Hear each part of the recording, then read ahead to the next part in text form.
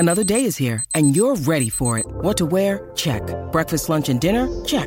Planning for what's next and how to save for it? That's where Bank of America can help. For your financial to-dos, Bank of America has experts ready to help get you closer to your goals. Get started at one of our local financial centers or 24/7 in our mobile banking app. Find a location near you at bankofamerica.com/talktous. What would you like the power to do? Mobile banking requires downloading the app and is only available for select devices. Message and data rates may apply. Bank of America NA, member FDIC. Age of Radio. Obviously, given the choice, I'd rather piss in the toilet. But when you and I are like doing this podcast, we're having a conversation, and I got like a bunch of beer cans next to me, and I got to take a piss. I'm just going to stop talking, let you talk for a little bit, and I'm going to probably fill those beer cans with piss. It wouldn't be the first time I fucking pissed into a can while fucking recording this fucking show. Because I mean, what like a lot of people don't know is like that the episodes are much longer than you would expect them to be. Because I do a lot of editing on the back end. Me and Jay just shoot the shit a bunch of the time, and sometimes you're just having a good conversation. You're like, man, I gotta pee, and like I could excuse myself, and then we'll lose our place, and this conversation won't be as interesting. Mm-hmm. So yeah, I've filled a can with my pee before and then dumped it out later. So, as one does. I mean, that's just, you got to do what you got to do. Sometimes you got to do what you got to do, So, a little bit of embarrassment for myself. Welcome to Super Movie Brothers. Let's start the show.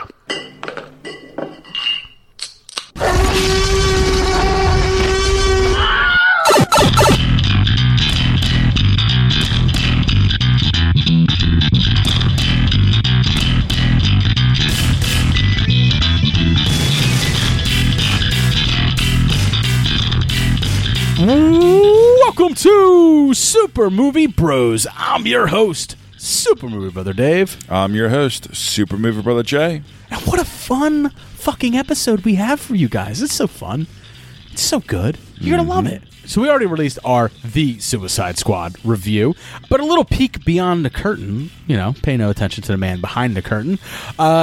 We were actually recorded this episode before this episode, but this episode was meant to be a lead-in to that episode. However, I felt it was more important for us to get that review out before doing this. So if you're listening to this and you haven't listened to our The Suicide Squad review, then continue listening to this. Listen to this first, and then go listen to our The Suicide Squad review.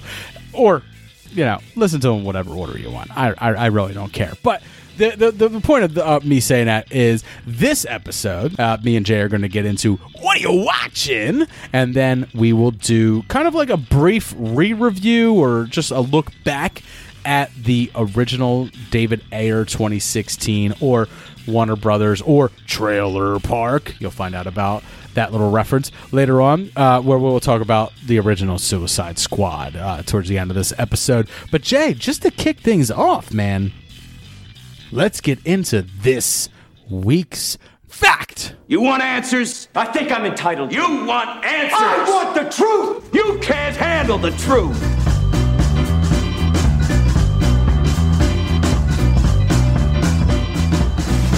It's the search for fact, not truth. All right, so this week's movie fact didn't come via voicemail like I wanted to. However, we did get a voicemail, and I will be playing said voicemail for everybody.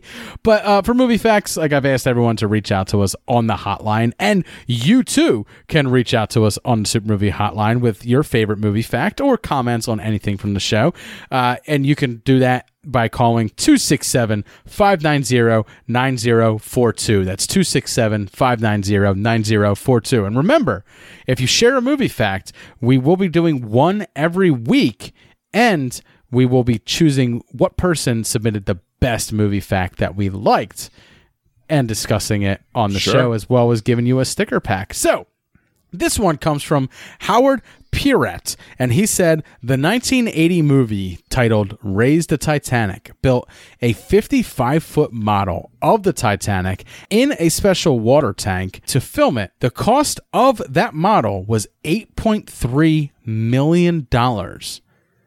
However, the original Titanic, when it was built in 1911, leading up to its launch in 1912, was only $7.5 million to build. It's an interesting fact. Hence why it fell and crashed. No, hence why. Wow. It really what you want to get into is inflation of cost, where the fact that I know. a 55-foot model of a ship costs more than That the is actual baffling. ship. That is baffling. Just under 70 years later, essentially. Good Lord. So that's movie production for you, baby. You know what I mean? The recreation of it. But one of the things I always found interesting about the sinking of the Titanic, and this goes into conspiracy theory realm, it's been often theorized that the Titanic was so costly at the time to build that its builder was essentially decided that the risk that the cost was not worth the return that they would get on such a fantastic cruise liner, and it was purposefully sunk for insurance reasons because the guy who ran the company, I forget his name. I'm sorry. But how do you explain the survivors? Hold on. The guy who ran the company at the time actually canceled his ticket and did not take the inaugural cruise of the Titanic, and people look at that as damning evidence that the Titanic was purposefully run into an iceberg, sending all of its passengers into the freezing cold waters of the northern Atlantic. Nah, well, that day and age, it was very easy to Or get away the with other shady theory shit, is that its sister ship, the Britannic and the Titanic, are both one and the same. And both ran aground. So the Titanic famously hit an iceberg, but the Britannic actually ran aground on a coral reef. It was actually damaged several times. There were 3 ships of the same size, and I believe one of them actually survived. I think it was the Olympic. Actually survived all the way up to World War II and was used as a merchant ship during World War II. Interesting facts about the Titanic. You can watch James Cameron shit about if you want to learn more about the Titanic. He did an entire decade on the Titanic in his career. He was just like, "Oh, you guys like the Titanic? Well, guess what? I'm going to fund an entire mission where I go down and I look at the Titanic and I go, "Yep." He likes to milk the gravy train. There it is. It's almost what he did. I remember watching that documentary and I was like, man, they're going to do something cool. And he goes down to the Titanic. He goes, yep, there it is. It's just like, because what are you gonna do? I mean, it is what it is. I mean, it's just fucking there. Super cool doc, bro.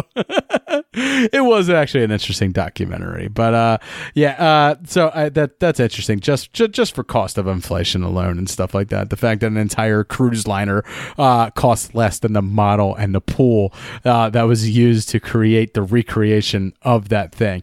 But to get into a really fun fact. This is one that I provided to Jay, and I always love this fact. One of my favorite movies from Quentin Tarantino is Django Unchained. I know I'm kind of like on the outside here, where my favorite Tarantino movies are Death Proof and Inglourious Bastards and Django, more so than his classics like Reservoir Dogs and Pulp Fiction. Not saying I don't love those movies, I absolutely do. His newer ones are more akin to what I'm enjoying, but. Anyway, while filming Django Unchained, Leonardo DiCaprio was extremely uncomfortable using the N-word so much in the presence of Samuel L. Jackson.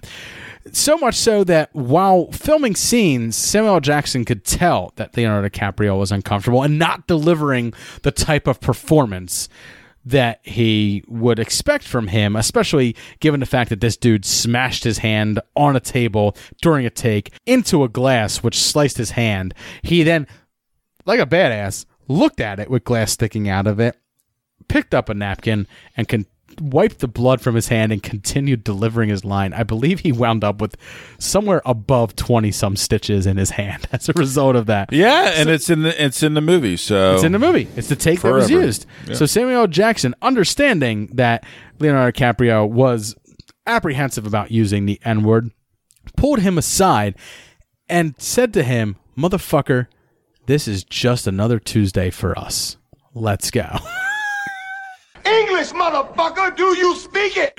Leonardo DiCaprio uncomfortable around so many black people on set using the N-word that Samuel L. Jackson had to remind him that when other people use it against us, it doesn't feel good. But we're on a movie set. You're playing characters. It is what it is. You're not doing anything I haven't heard before. I've been called the word before. Yeah. No, I mean, it's good old Sam, and It's a fun little tidbit, just like with the Leo. It tells you a little bit about thing, Leo, you know, and what a nice guy he is, and like what you know, the type of person that he is and stuff. But it tells you a lot about Sam Jackson too, where it's just like he just wants the best performance. Call me whatever you want. You know what I mean? Just give us a good performance here. So I like that one. Jay, I think I should win our own sticker pack. I think I should. Yeah. Just for that one. Put it all over your car. All over your work laptop or something, you know? So next week, I hope that someone leaves us a voicemail like our good friend did. Honestly, I don't know who this Google voicemail message is from. I have an idea, but you can never say 100% who it's from. But we got this voicemail message today, so I wanted to play it for everybody here. I'm Commander Shepard, and I approve this podcast. So I'm pretty sure that's Chris Brayton from the I Like to Like Things podcast. He recently did a post. Him and I are both big Mass Effect fans, and I just commented on his post because I believe his wife, he was replaying Mass Effect, and his wife was playing Mass Effect for the first time. So I commented on, I'm Commander Shepard, and this is my favorite podcast on the Citadel, which is a line that your character can do in there because you're supposed to be like this big famous hero for the galaxy and stuff like that, for the Milky Way galaxy, and that's your thing. Like, you can get a discount for going to merchants and saying like, I'll do an ad for you, and they're like, fine, do an ad and I'll knock 20% off. So you could say like, you know, I'm Commander Shepard, and this is my favorite armory on the Citadel. This is my favorite shop on the Citadel. So obviously, well, thank you, Chris. He's kind of playing off my fandom for Mass Effect. Sure, it works. Sure. It works. So, all right, Jay, let's get into what are you watching? What are you watching? What are we watching? I think he's trying to watch some illegal channel. Always watching. No, go past this part. In fact, never play this again. RJ, what'd you get down to watching this week? We'll start with you. Well, I got into watching the documentary that I've heard some buzz about over the last couple months, Val. It's now streaming on Amazon Prime. Fuck, man, I wanted to watch it, and I just ran out of time with busy life. You're gonna really like this for many reasons. I'll bet. You know, Can I be honest with you? We don't talk about this guy very often. I got wrapped up in watching the newest episodes of the Movies That Made Us, which has like Jurassic Park and stuff involved with it. And that's what I got wrapped up in watching. I really like that stuff. So, hey, man, understandable. Val's up my alley. But since you're going to talk about it, I'm not going to waste everybody's time and talk about it next week, man. Well, I would like to hear your brief impressions when you do watch it. Personally, you would. I don't think everyone else wants to hear 2 impressions on it, though. So, maybe but not. Anyway, what's going on with Val? Like, I've heard a few people talk about it. You know, Take Two podcast, I believe, just had an episode on, and they said it was like, you know, absolutely fantastic. So, and it really is, and it's one of those things where it's bittersweet, you know, but it's also kind of heartwarming at the same time. Jay, would you say it's a bittersweet symphony that's calling? Try to make ends meet. It's Buck Cherry, right? Is that who it is? I don't even know. I don't know, but I do need to download that song. Bittersweet Symphony, but it's a 90s hit that we all love. Yes. It's kind of like... kind of reminds me of like Sublime, you know, or something like that, or kind of like Oasis, like Oasis, right? Yeah, Oasis, or like one of those things. What was it? Rodney Dangerly that did Paranoia, everybody's coming to get me. Yes. You said you never left me.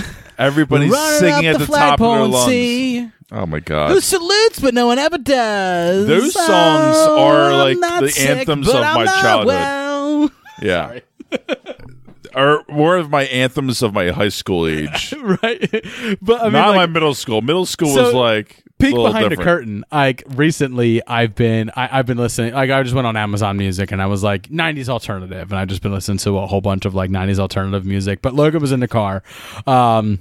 And there's been I've quite a listened few to that songs. quite a bit, and there's it quite a is few kind of the songs that same Logan- run of the mill stuff. Like I'm like, all right, enough with the teen spirit. All right, Yeah, right, exactly. Like I've like, heard come Nirvana on. so much. I I know. was trying to get deep into things like Candlebox and shit like that. yeah, like give me some more Smashing Pumpkins or something. I don't know. But Logan heard Beck, and she fucking loved the song because like I sang the lyrics to her, and it's like, you know, and time is a piece of wax that's dripping on a termite who's choking on the splinters. Like Logan loves these like crazy fucking lyrics. So like while I'm driving her home or picking her up, like I'm singing these fucking songs to her, and she's just like, "Wait, who's this?" And like I'm telling her and stuff. It's really cool to get my kid into like the music that like defined my youth. You know what I mean? And then also listening to it and like listening to Green Day and just being like, you know, I went to a prostitute. And I was like, oh man, now I'm having to explain to my kid what a prostitute is. But also, isn't it cool that my kid listens to the same music I fucking loved growing up? Fucking love it. Anyway. Stay on target. Stay on target. Val, you were talking about Val before so we got get back to our boy Val. We're talking about how late we're running, and we just keep rambling. So Mr. Val Kilmer, unfortunately, has been diagnosed with throat cancer. Came out on the other side of it, you know, through chemo and radiation and such like that. However, it still hindered his voice. I saw a great like Instagram post of him putting on the cape and cowl, just the cape and cowl, not the whole outfit. And he like turns to the camera and he goes, "I'm Batman." And like he talks like, and I was like, oh fuck, that's right. He had throat cancer. And I was like, but fuck it, I don't care. That's fucking Val Kilmer in the fucking Batman Forever fucking outfit. Fuck yeah. You see, I'm both Bruce Wayne and Batman. Not because I have to be. No. Because I choose to be.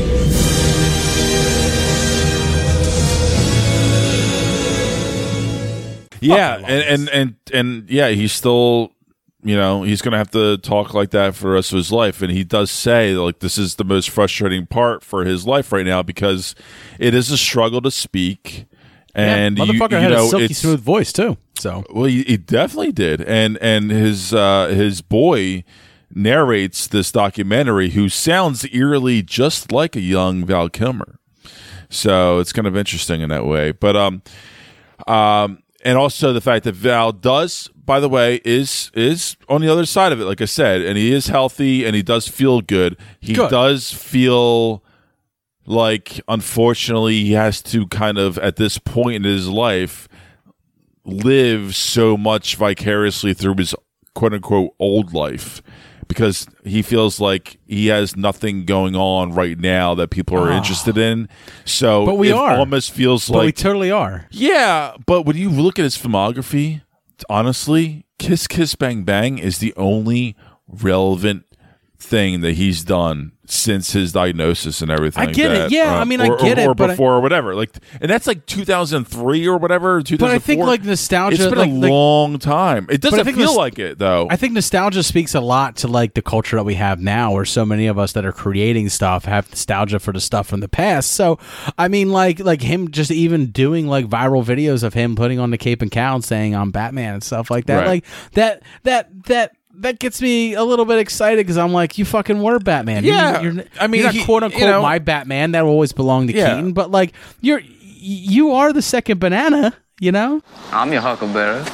I had no ill feelings about him. Yeah, he's not my least favorite. George Clooney's my least favorite. I'm excited for his cameo in like in Top Gun, 2 Maverick. Sure. Like I'm excited for his cameo in that. So like, you know, what I mean, like the I understand the dude's down about himself, but I think like, you know, you look at things like The Saint, you look at things like especially Top Secret, something like that he's done way back in the day. That's completely, you know, cult fandom and beloved and stuff like that. That dude has a lot to look back on and to be proud of, and I think also he does. like live on. And I think that's exactly what you're getting to, where my point is. So this starts from the beginning in the early 80s when he's like the first person to get like one of these film cameras and document their life. He grew up on a Ritchie family kind of ranch with his brother who was creative, and they used to do a lot of home movies, film things, be very creative and quirky, and he was an early admin into Juilliard School for acting. So he was, you know, prominent in that kind of world. and also a very infectiously animated type of character who also, again, throughout his whole fucking life, had a camera with him, for better or worse, throughout all these film productions, Top Gun, Batman, bad movies, good movies, everything. Life, divorce, marriage, everything. Divorce again. So, you really get a good scope of who he is. However, my knack of this movie was, but they hint to, he was a prima donna. And I never knew this. This was kind of new to me. I didn't know that like Val Kilmer was apparently like a big prima donna film actor. It was also like kind of before our time of following movies that deeply. True. Also pre-time of the this internet. Is pre-social media, exactly. Right. Where that shit got out. There's no... There's no but Christian Bale video of him just going screaming at a guy on a Correct. set or anything like that. And fucking professional. and they do a pretty good job at ultimately hiding that, but at the same time you could tell that was a factor. And I think that's a big part of why from 2000s on he pretty much didn't have the same kind of career he did in his 80s and 90s career.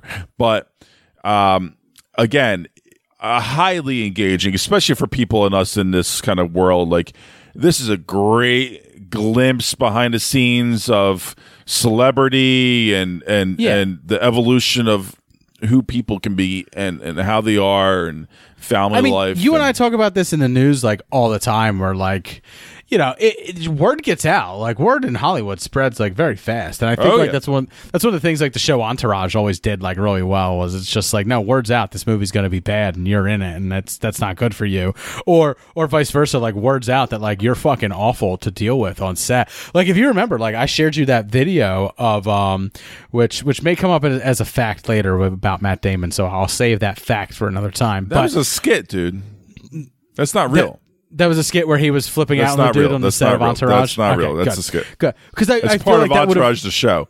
All right, good, because that would have gotten out. Like if that was real, I watched Entourage the series once. Well, so, that's the thing. Like it was kind of a spoof on his character. Like like they did like they brushed that gray line, sort of like Curb Your Enthusiasm, where like you're playing yourself, but you're not really playing yourself. Like you're playing a bullshit version of yourself, like Matt Damon is playing himself, directing something that the character is whatever, he is, but he's blowing off steam. Like I said, it's been so long since I've seen Entourage. I couldn't tell you one bit from it, right? Other than Ari Gold saying, "Get the fuck out," which is one of my favorite gifs. I miss Jeremy Piven. I loved him so much in that role. But apparently he's not cast anymore because he's difficult to work with, which goes right back into Val. Correct. Yeah. There you go. There's a segue for you, Jay. I know you love my good segues, so there you go. Perfect. Maybe touch yourself to that and send me pictures. There's a callback to a Patreon episode that we recorded this week. I'll blackmail you, baby. Anyway. Yeah. Anyway. Sign up for $20 a month for that one.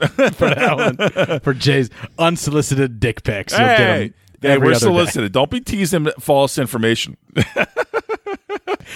So Val's worth the checkout on Amazon Prime, you're saying? Oh, yeah, definitely. Good, perfect.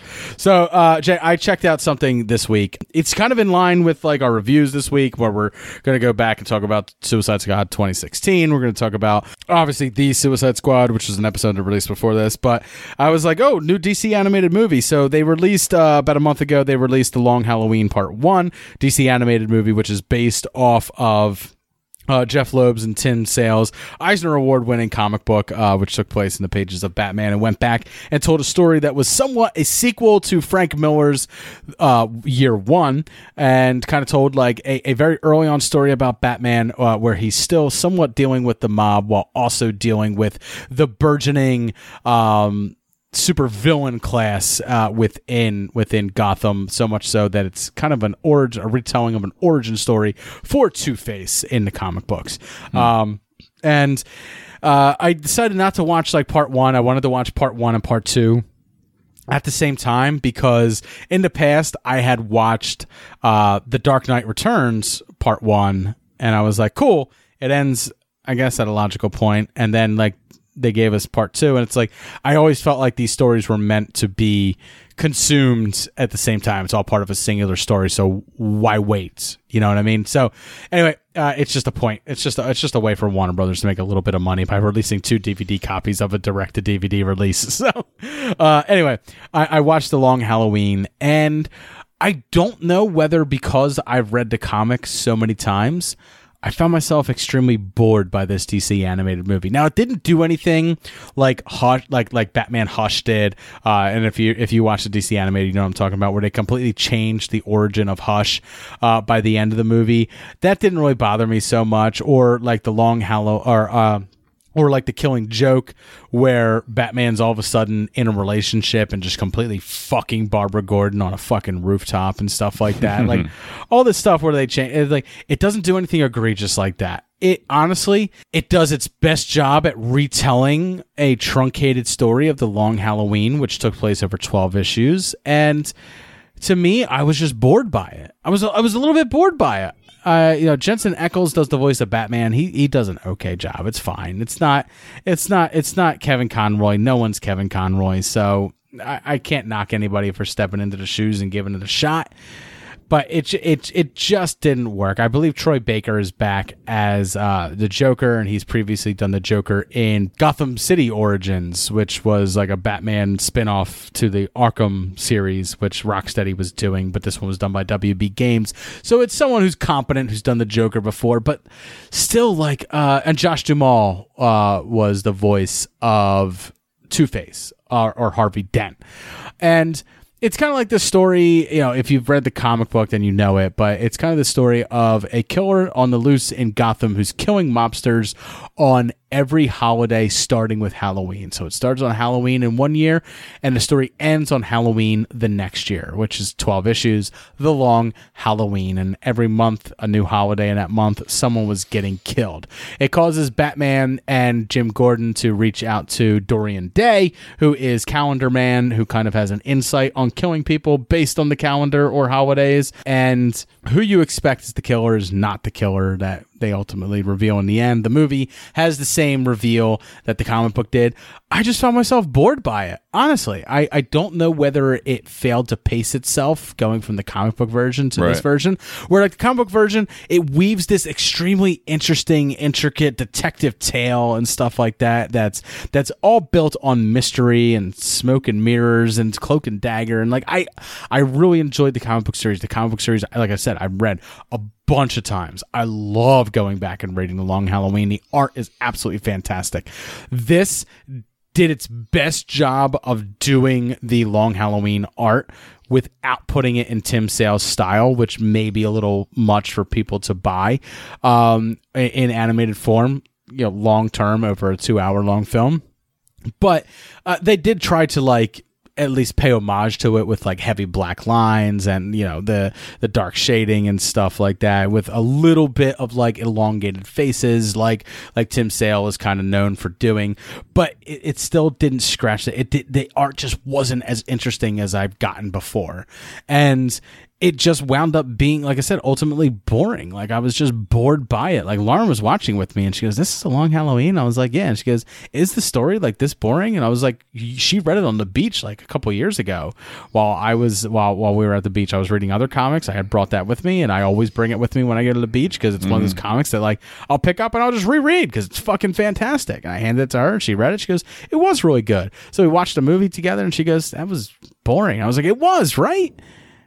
I don't understand why. It's really following like almost beat for beat the original story. It just felt like the pacing was just all wrong. I felt like they didn't take enough time to kind of like jump into, I guess, like the nuance that the comic book was able to deliver over 12 issues. So is it a recommend? I mean, I guess. I don't know. You have to pay money for it, so don't do that, for God's sakes.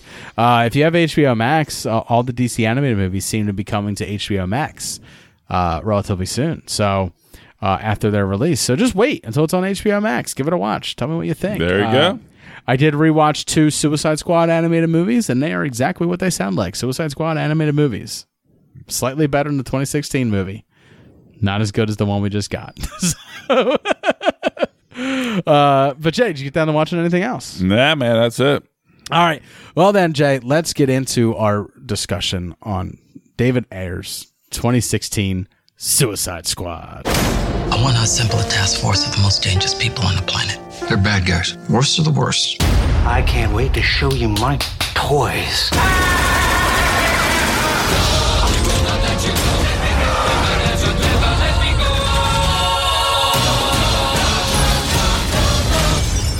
Seriously, the hell's wrong with you people? We're bad guys. It's what we do. Suicide Squad. Rated PG-13. Experience it in IMAX 3D. August 5th. All right, so way back in the day, Suicide Squad became greenlit. David Ayer was tasked to direct. Me and Jay happily were like, yay. Let's go see this movie. We like David Ayer. He just made Fury. We like that movie quite a bit. Let's go check out this movie. David Ayer sets out to make a movie. He hires the cast that he wants, and they set out to make this. They set out to make this movie based upon the popular comic that was made popular by John Ostrander in the 1980s as the writer, where it takes DC C and D list characters, villains, and puts them on a team and sends them out. There was a version of the Suicide Squad from the 1950s, but that was more of like science fiction fantasy more so than comic book. John Ostrander picked up the idea and kind of redid it in the 80s, making it very much part of the DC multiverse and stuff like that. And the idea was that anyone could die at any time. It wasn't until we got to like 2004, 2005 later on, especially with the New 52, where we got the current incarnation of the Suicide Squad that we got with the movie, where we get like Deadshot and Harley Quinn and these recognizable characters from the comic books. So they're very much deriving their story from the 52 comics, but also David Ayer wanted to pay homage to Ostrander and what came before, but ultimately never really getting to do so, thus being picked up by James Gunn now, who did a much better job of paying homage to Ostrander and the 80s 90s version of the Suicide Squad. But anyway, and what wound up happening was Warner Brothers gets this movie, Suicide Squad. They wind up getting the final copy of the movie and looking at it, and the movie's a mess in their mind, right? Mm-hmm. It's very much derived from their old way of doing things, which was very much based on Christopher Nolan and Zack Snyder with Man of Steel, grounding all their characters in extreme reality, extremely dour, depressing, dark stories. That's not to take away from Christopher Nolan. Obviously, his Batman films are absolutely fantastic. Man of Steel is what it is. A lot of people love it. A lot of people don't. I think I'm firmly in the middle of that camp where it's like, I like that movie. It's fine. We said meh.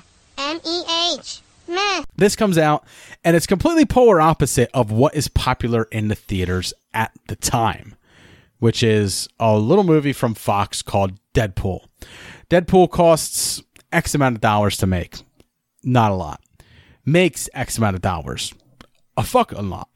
And Warner Brothers looks at this completely dour movie that's almost like the shit that they've gotten before with Zack Snyder and Man of Steel, which made them money but was ultimately critically panned for the most part. And they decided, like, David Ayer is not going to get final cut in this movie. We're going to recut this movie.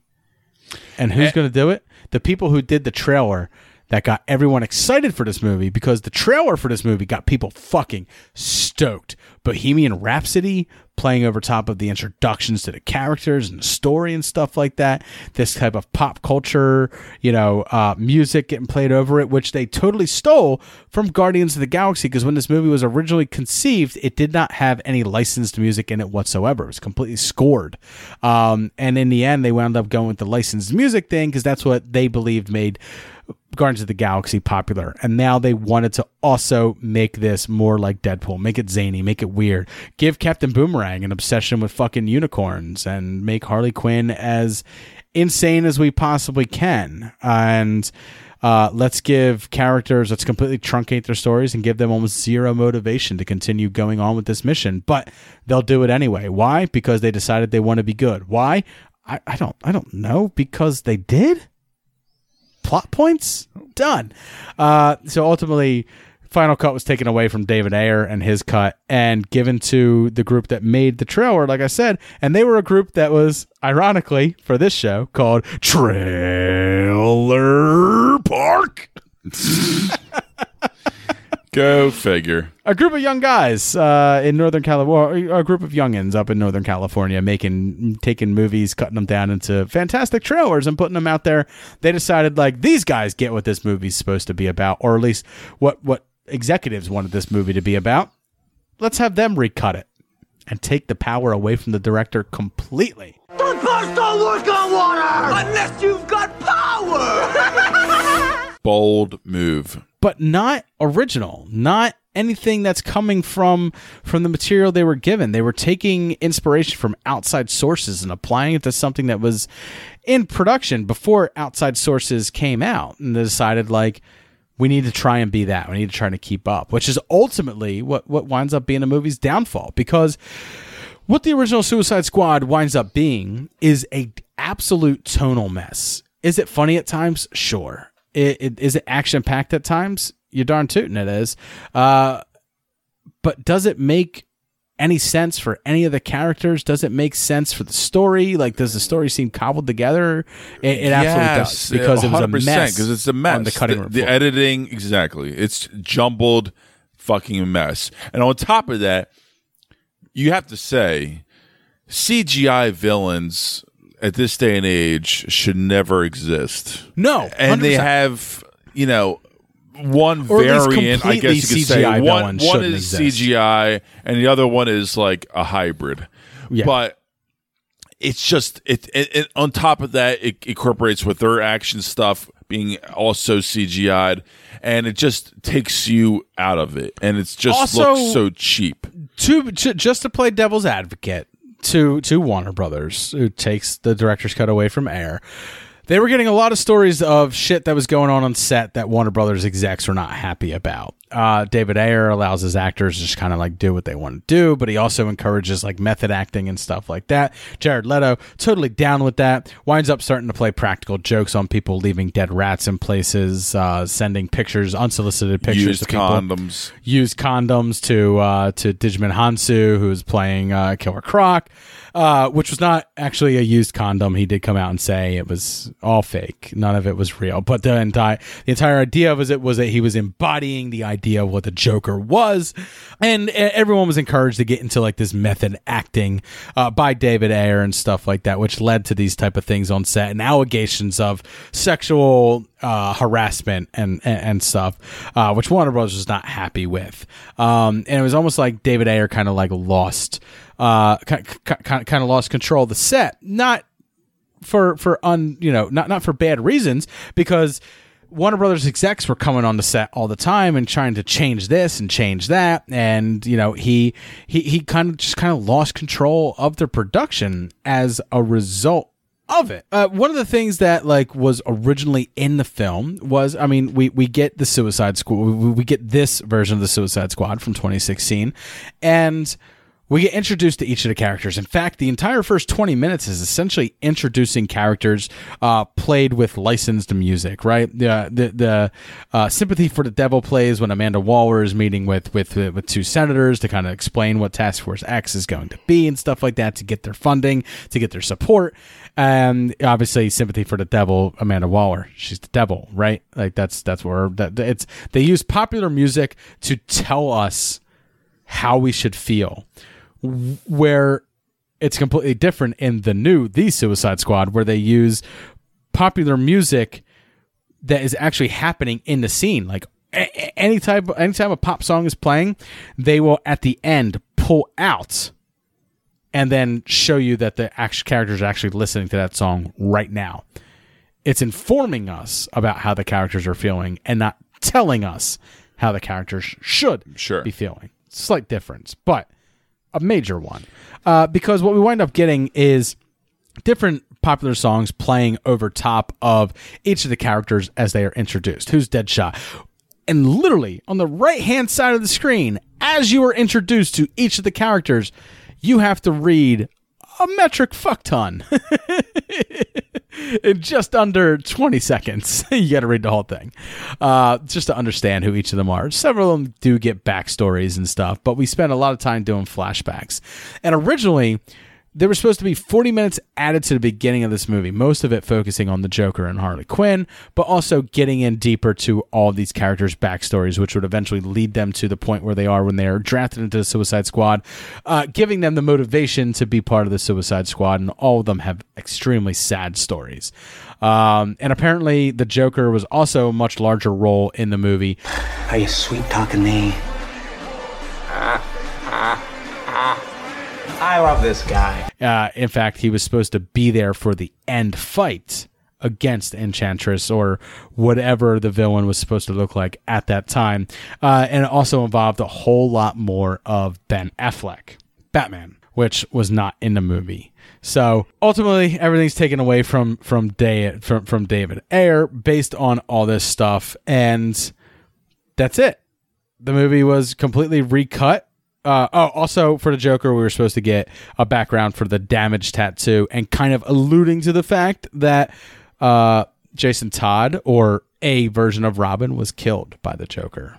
So, which was supposed to tie in to BVS, where we see Robin's outfit, where, you know, in a glass case, memorializing him with ha ha ha ha ha sprayed on it. So they were supposed to kind of like be melding this into like the whole world and stuff like that. But ultimately, Warner Brothers decided to go in a different direction. They wanted to be more like Fox, more like Disney, well, more like Fox at the time, do a Deadpool, and ironically use popular music and comedic elements to elevate the film, much like Guardians of the Galaxy, which came out 2 years before this. James Gunn. So the movie comes out, movie's fucking lampooned by critics. It stinks. It stinks. It stinks. Fans don't necessarily like it. And the only thing this movie did well was have a best-selling soundtrack.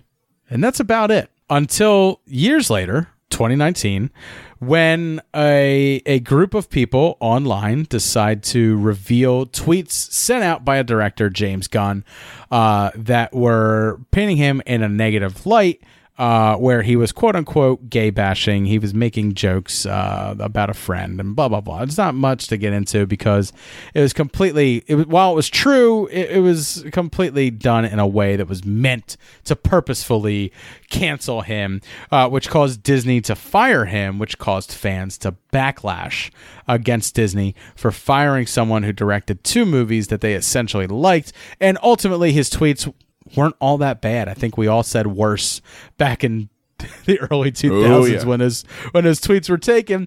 And ultimately, Disney learned their lesson somewhere around 2 weeks later, and they were like, no, James Gunn, you're rehired. Come on back to the fold. Let's make Guardians of the Galaxy 3. And he said, whoa. But wait, I was offered the opportunity to make a movie with the other camp since I was fired, no longer under contract.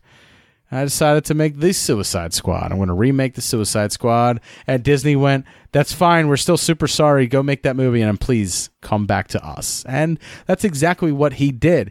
He had a saying in an article that said, obstacles are opportunities. And that becomes an Easter egg in the Suicide Squad movie because Rick Flag is wearing a yellow shirt, much like his comic book character, that has a rabbit on it, much like Bugs Bunny, who sits atop the Warner Brothers logo, which WB is also written on that shirt. And that rabbit is wearing a red cape, reminiscent of Superman or possibly Brightburn, holding up a sign that says, in Spanish, obstacles are opportunities. A direct line from the director of the successor to the Suicide Squad. So it all comes full circle. In the end, Warner Brothers wanted to make a movie that was more like Guardians of the Galaxy, more like Deadpool, ultimately end up taking what David Ayer made, which was never meant to be anything like that, completely trying to falsify a tone for the movie that they wanted, and then delivering a movie that was completely tone deaf because it tried to service two stories at the same time and never ultimately did either of them justice and did none of the characters justice as well, which ultimately led them to essentially attempting to reboot the movie with the same exact director who just happened to get fired from the competitor for completely bullshit reasons. It was wild. And that's the director who made the movie that they were trying to be like as much as possible. Fucking serendipity, man. I fucking love it. I love like that. Like wild. I love that. The story of 2016 Suicide Squad actually gets like elevated by the fact that James Gunn is now doing the Suicide Squad. Without a doubt. Without a doubt. But Jay, I did ask you to rewatch to watch Suicide Squad after watching the Suicide Squad so that we can compare and contrast it. And what'd you think after watching Suicide Squad again? Well, like I said, the villains just aren't there. No, they're just not there. I mean, and that's such an imperative part of any movie. You need to have a strong one. It is, unless you're the Suicide Squad, which also doesn't have a strong villain. However, I would argue it does. It has a bunch of strong villains, and they are members of the they are the members of the Suicide Squad. Right. It's more properly handled. Right, but this did far less development for the Suicide Squad characters. It really hinged on this. Yeah, and I think ultimately about there were the Enchantress. and there were some harsh, quick, convoluted cuts, narratively, story-wise, and character-wise in the very beginning. Not just with the introductions, but also with the story progression. There were. What was the? If I remember right, there was like all million, of a sudden it was like $20 million in recuts. Out there. Yeah, it was like $20 million in recuts that they had to do. I just don't want to get too much into this deep dive, but like it's a flat out mess, and it doesn't make any sense. And you hear David Ayers like please over the years and pleading now. Yeah, well, now it's just like it's his last hope. Begged. Like a dog. Put it that way. It's for fans to get behind it and have Warner Brothers make it. It's not his movie whatsoever, and I understand that because based on our news story, Warner Brothers doesn't have the interest in continuing to do director's cuts or anything like that. Sure, it's not. Well, Warner Brothers is just not that kind of studio normally, but just for one guy. I said normally, right? They play that way for one guy, just like I'm only gay for you, Jay. That a boy. They only do reshoots and they only do re-releases for Zack Snyder. It's the only cocktail sub for. Usually Warner Brothers is playing the dom, but in that case, all the sirs and all the king comments that were going around about Zack Snyder, they were like, you know what? I'll let him bareback me. Just this once. This is essentially what Warner Brothers did. Just to see how it feels. Just to see how it feels, yeah. Although I do think that if HBO Max wasn't the burgeoning platform that it was at the time that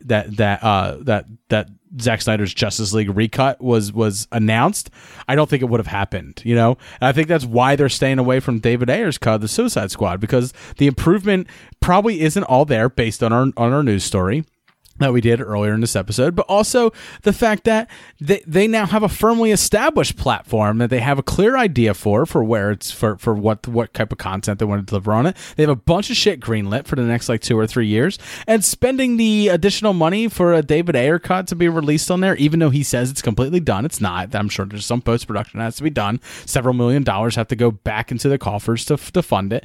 I think Warner Bros. Is ultimately like, we don't need it. And they don't. Honestly, the DC universe is going in a different direction. Our HBO Max is going in a different direction. Especially, we don't need you. We don't need this. We don't want to remind people of this when we have the Suicide Squad out now, which is a far superior property. My only rebuttal to that, David, is that there's no extra money to be spent on it. You just put it out there.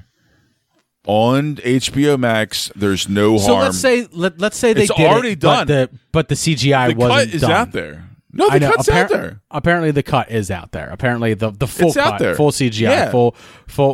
The movie is out there. It just needs to be literally slipped onto HBO Max. But like I said with Zack Snyder's, it does stand to muddy the waters for the property that they've just built with James Gunn. No. Hold on. I firmly believe that what you just said is not going to hold up. I don't think that they're going to be coming out with a sequel within any type of tight time frame whatsoever. Right. Like I said in the last episode for the Suicide Squad review. I think in a year, you very well may see an Ayer cut might come out on HBO I said Max 2023, 2024, there would be a The Suicide Squad sequel. Okay. So I didn't say anytime soon. Perhaps. But I think it's perfect timing strategically if you bring this up in a year. The DVD will be out already for The Suicide Squad by holiday time, and it'll be a few months after that, plenty of breathing time, and then it can start revamp that fucking bullshit, viral marketing as far as like the Ayer cuts coming out. So we talked about what didn't work with Suicide Squad 2016. Let's talk about what did work, Jay. What worked for you for it? What did you like? Like, first off, we have a team called Suicide Squad where no one died. I like the darker characters. I like the darker characters that I bought. They were which is a testament to David Ayer. It's obviously what he was going for with it, right? More brash, more grounded, more scrappy. Not out for the jokey licks. I do like Will Smith's Deadshot. I like Will Smith in the role. I like the way he's portrayed and everything like that. One of the things I thought was very interesting was the fact that Idris Elba was originally hired to replace Will Smith as Deadshot and reprise that role in that movie. However, it was both Idris Elba and James Gunn who said, well, wait, hold on. Maybe... in conjunction with a Warner Brothers producer, said maybe someday we might get Will Smith to come back as Floyd Lawton, as Deadshot. So let's make this a completely different character that's exactly like Deadshot, which is how we get Bloodsport in the Suicide Squad, which I think is fine. I think that's fine. I think it's nice to leave the door open while giving us a very similar type character. That's all. That's all well and good. And I would like to see Will Smith back as Deadshot. And I think other than Deadshot, I mean the standout, the big thing to come from this is Margot Robbie's portrayal of Harley Quinn, which is spot on. It's exactly what I would picture a movie version of that character to be, given the modern comic book age. I fucking loved it. I thought it was amazing. I thought they did a better job of it with a female writer in Birds of Prey. I'm not saying Birds of Prey is a great movie, but at least the character was far better portrayed in that than she was in Suicide Squad, because Margot Robbie, got to choose her own outfits and stuff like that. It wasn't overly sexualized, which, I think is a problem with comic books and movies. So I don't want to get into that discussion too much, but right. Well, personally, I think it's a mix for both movies.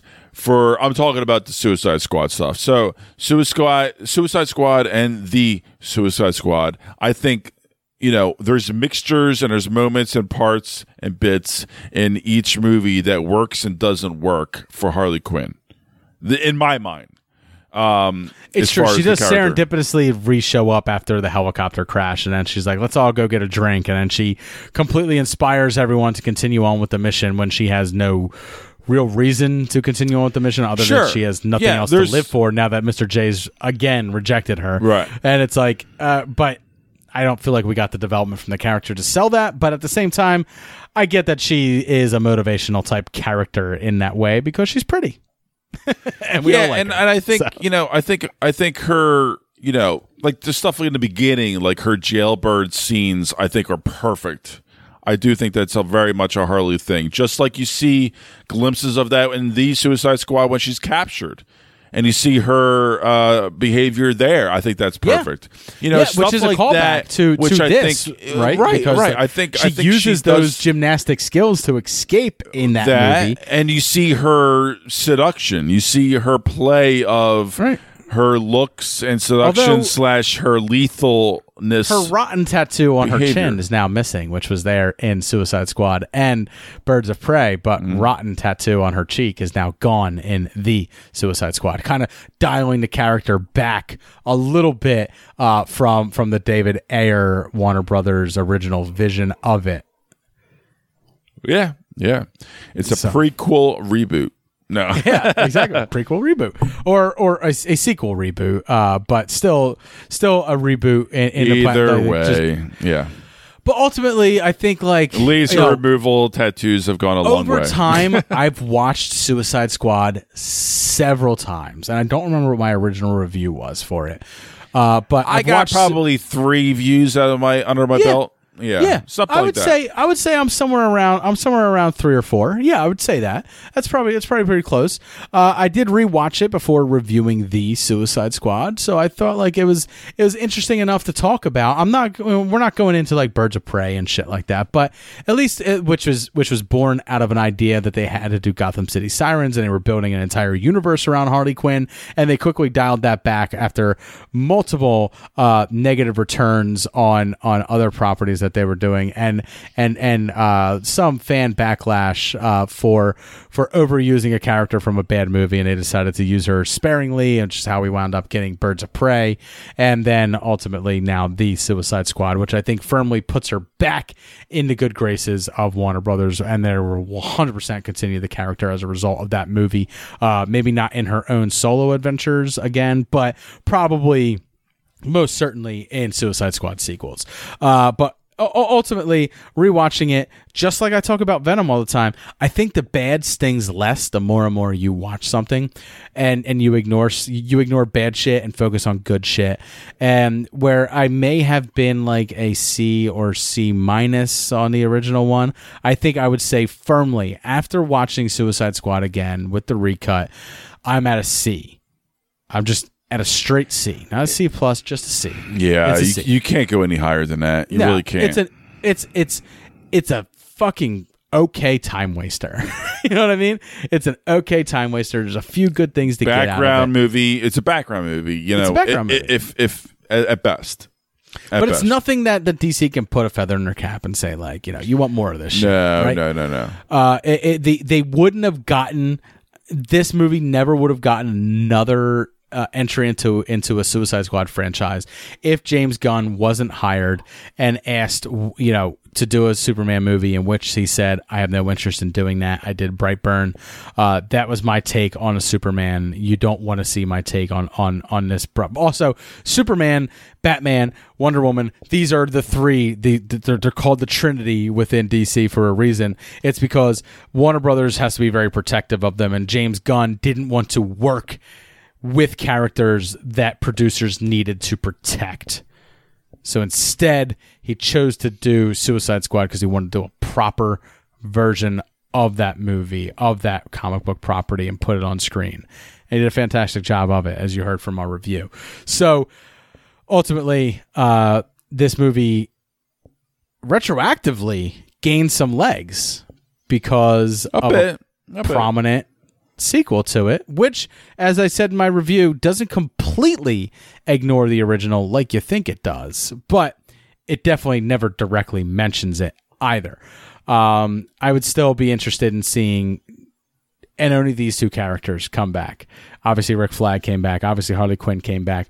And Boomerang came back.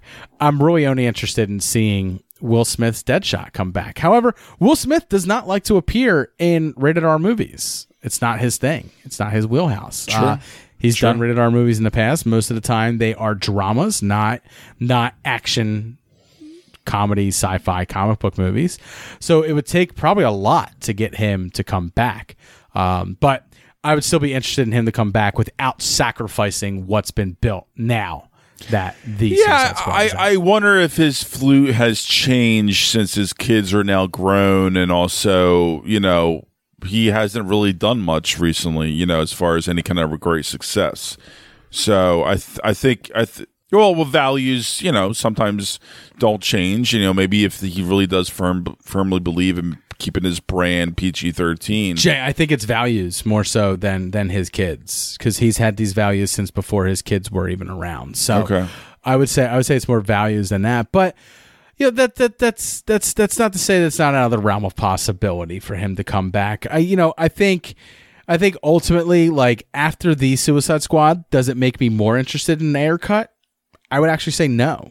You know, I've never really been for an Ayer cut, but now after the Suicide Squad has come out, I'm firmly against it, because I think it only stands to muddy the waters a little bit. And I also think, like, ultimately it's a step backwards for Warner Brothers, and they need to be looking forward. They've had so many missteps with their DC universe and stuff like that. I think it only serves them to move forward from this point on and not take a look back and not go back to this and not release an Ayer cut at all. I think to completely downplay it and ignore business-wise, hashtags, I agree. Business-wise, I 100% agree. I think as a David Ayer fan, I'd be interested to see in what he had in store. However, I'm fully prepared for it to not be great. Yeah, well, yeah. I think they could fully put no money into it and just slip it onto HBO Max, like I said, in a year or so. But... And I firmly believe that it's not going to tarnish anything going forward within that franchise, but it'll just it'll just sort of, I think, make peace with the whole situation, I think, and just kind of move on going forward with on. Ultimately, the missteps were you hired a guy who's great at making rated R movies to do a PG-13 version of a squad that's called the Suicide Squad, where multiple members are supposed to die. Look, that was a big red flag. I still remember this day. Yeah. Like when we talked about that from the get-go years ago. I mean, it was I love the trailer. 100%. Well, we did. I love the trailer. But it was also a red flag. We're like, why the fuck is this a PG-13 movie? And this doesn't make any sense with David Ayer. It just reminded me of AVP. It should be a rated R movie. It just didn't add up. And then when you see the movie, the final product, it makes sense. It speaks for itself. Yeah, exactly.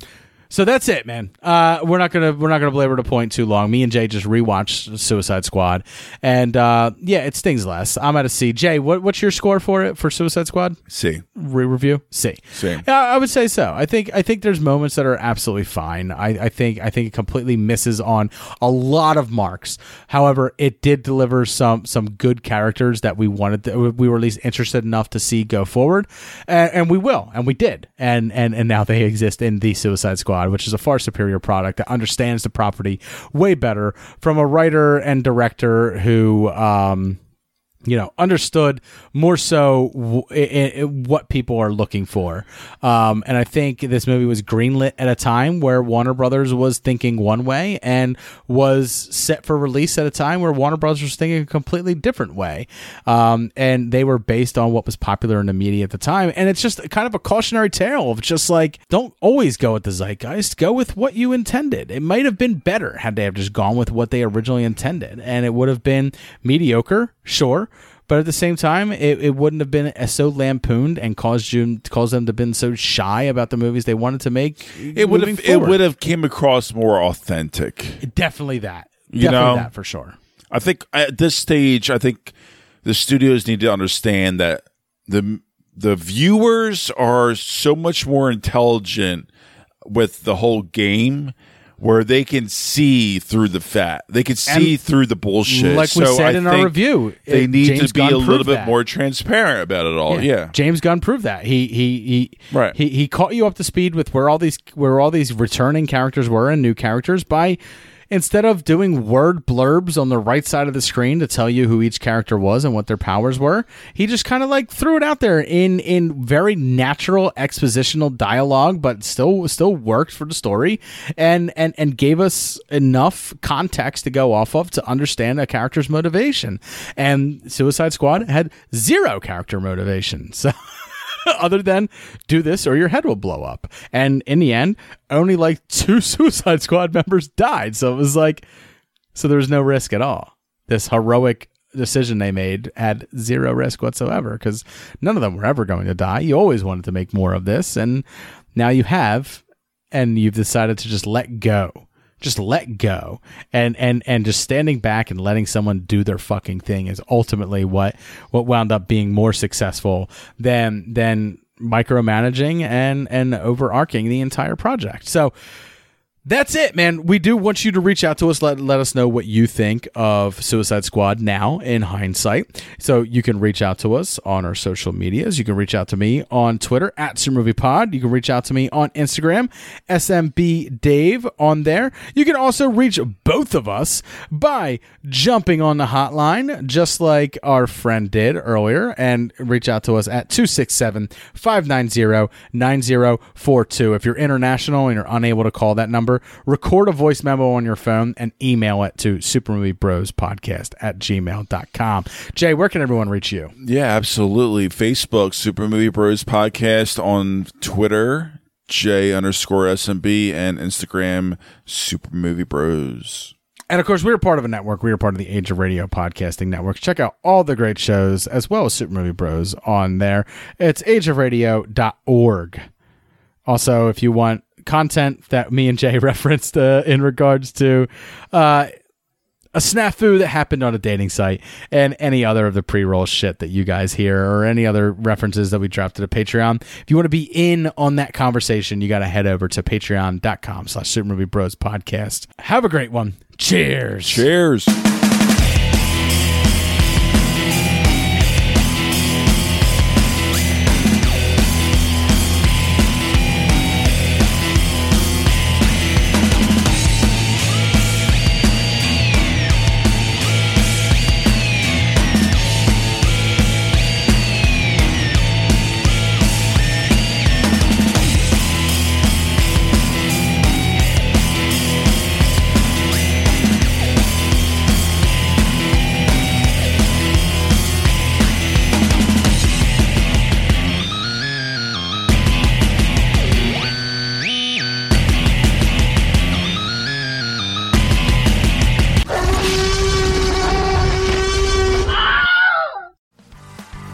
What's up, everybody? This is Joey Galvez. I want to tell you guys a little bit about the Department of Metahuman Affairs.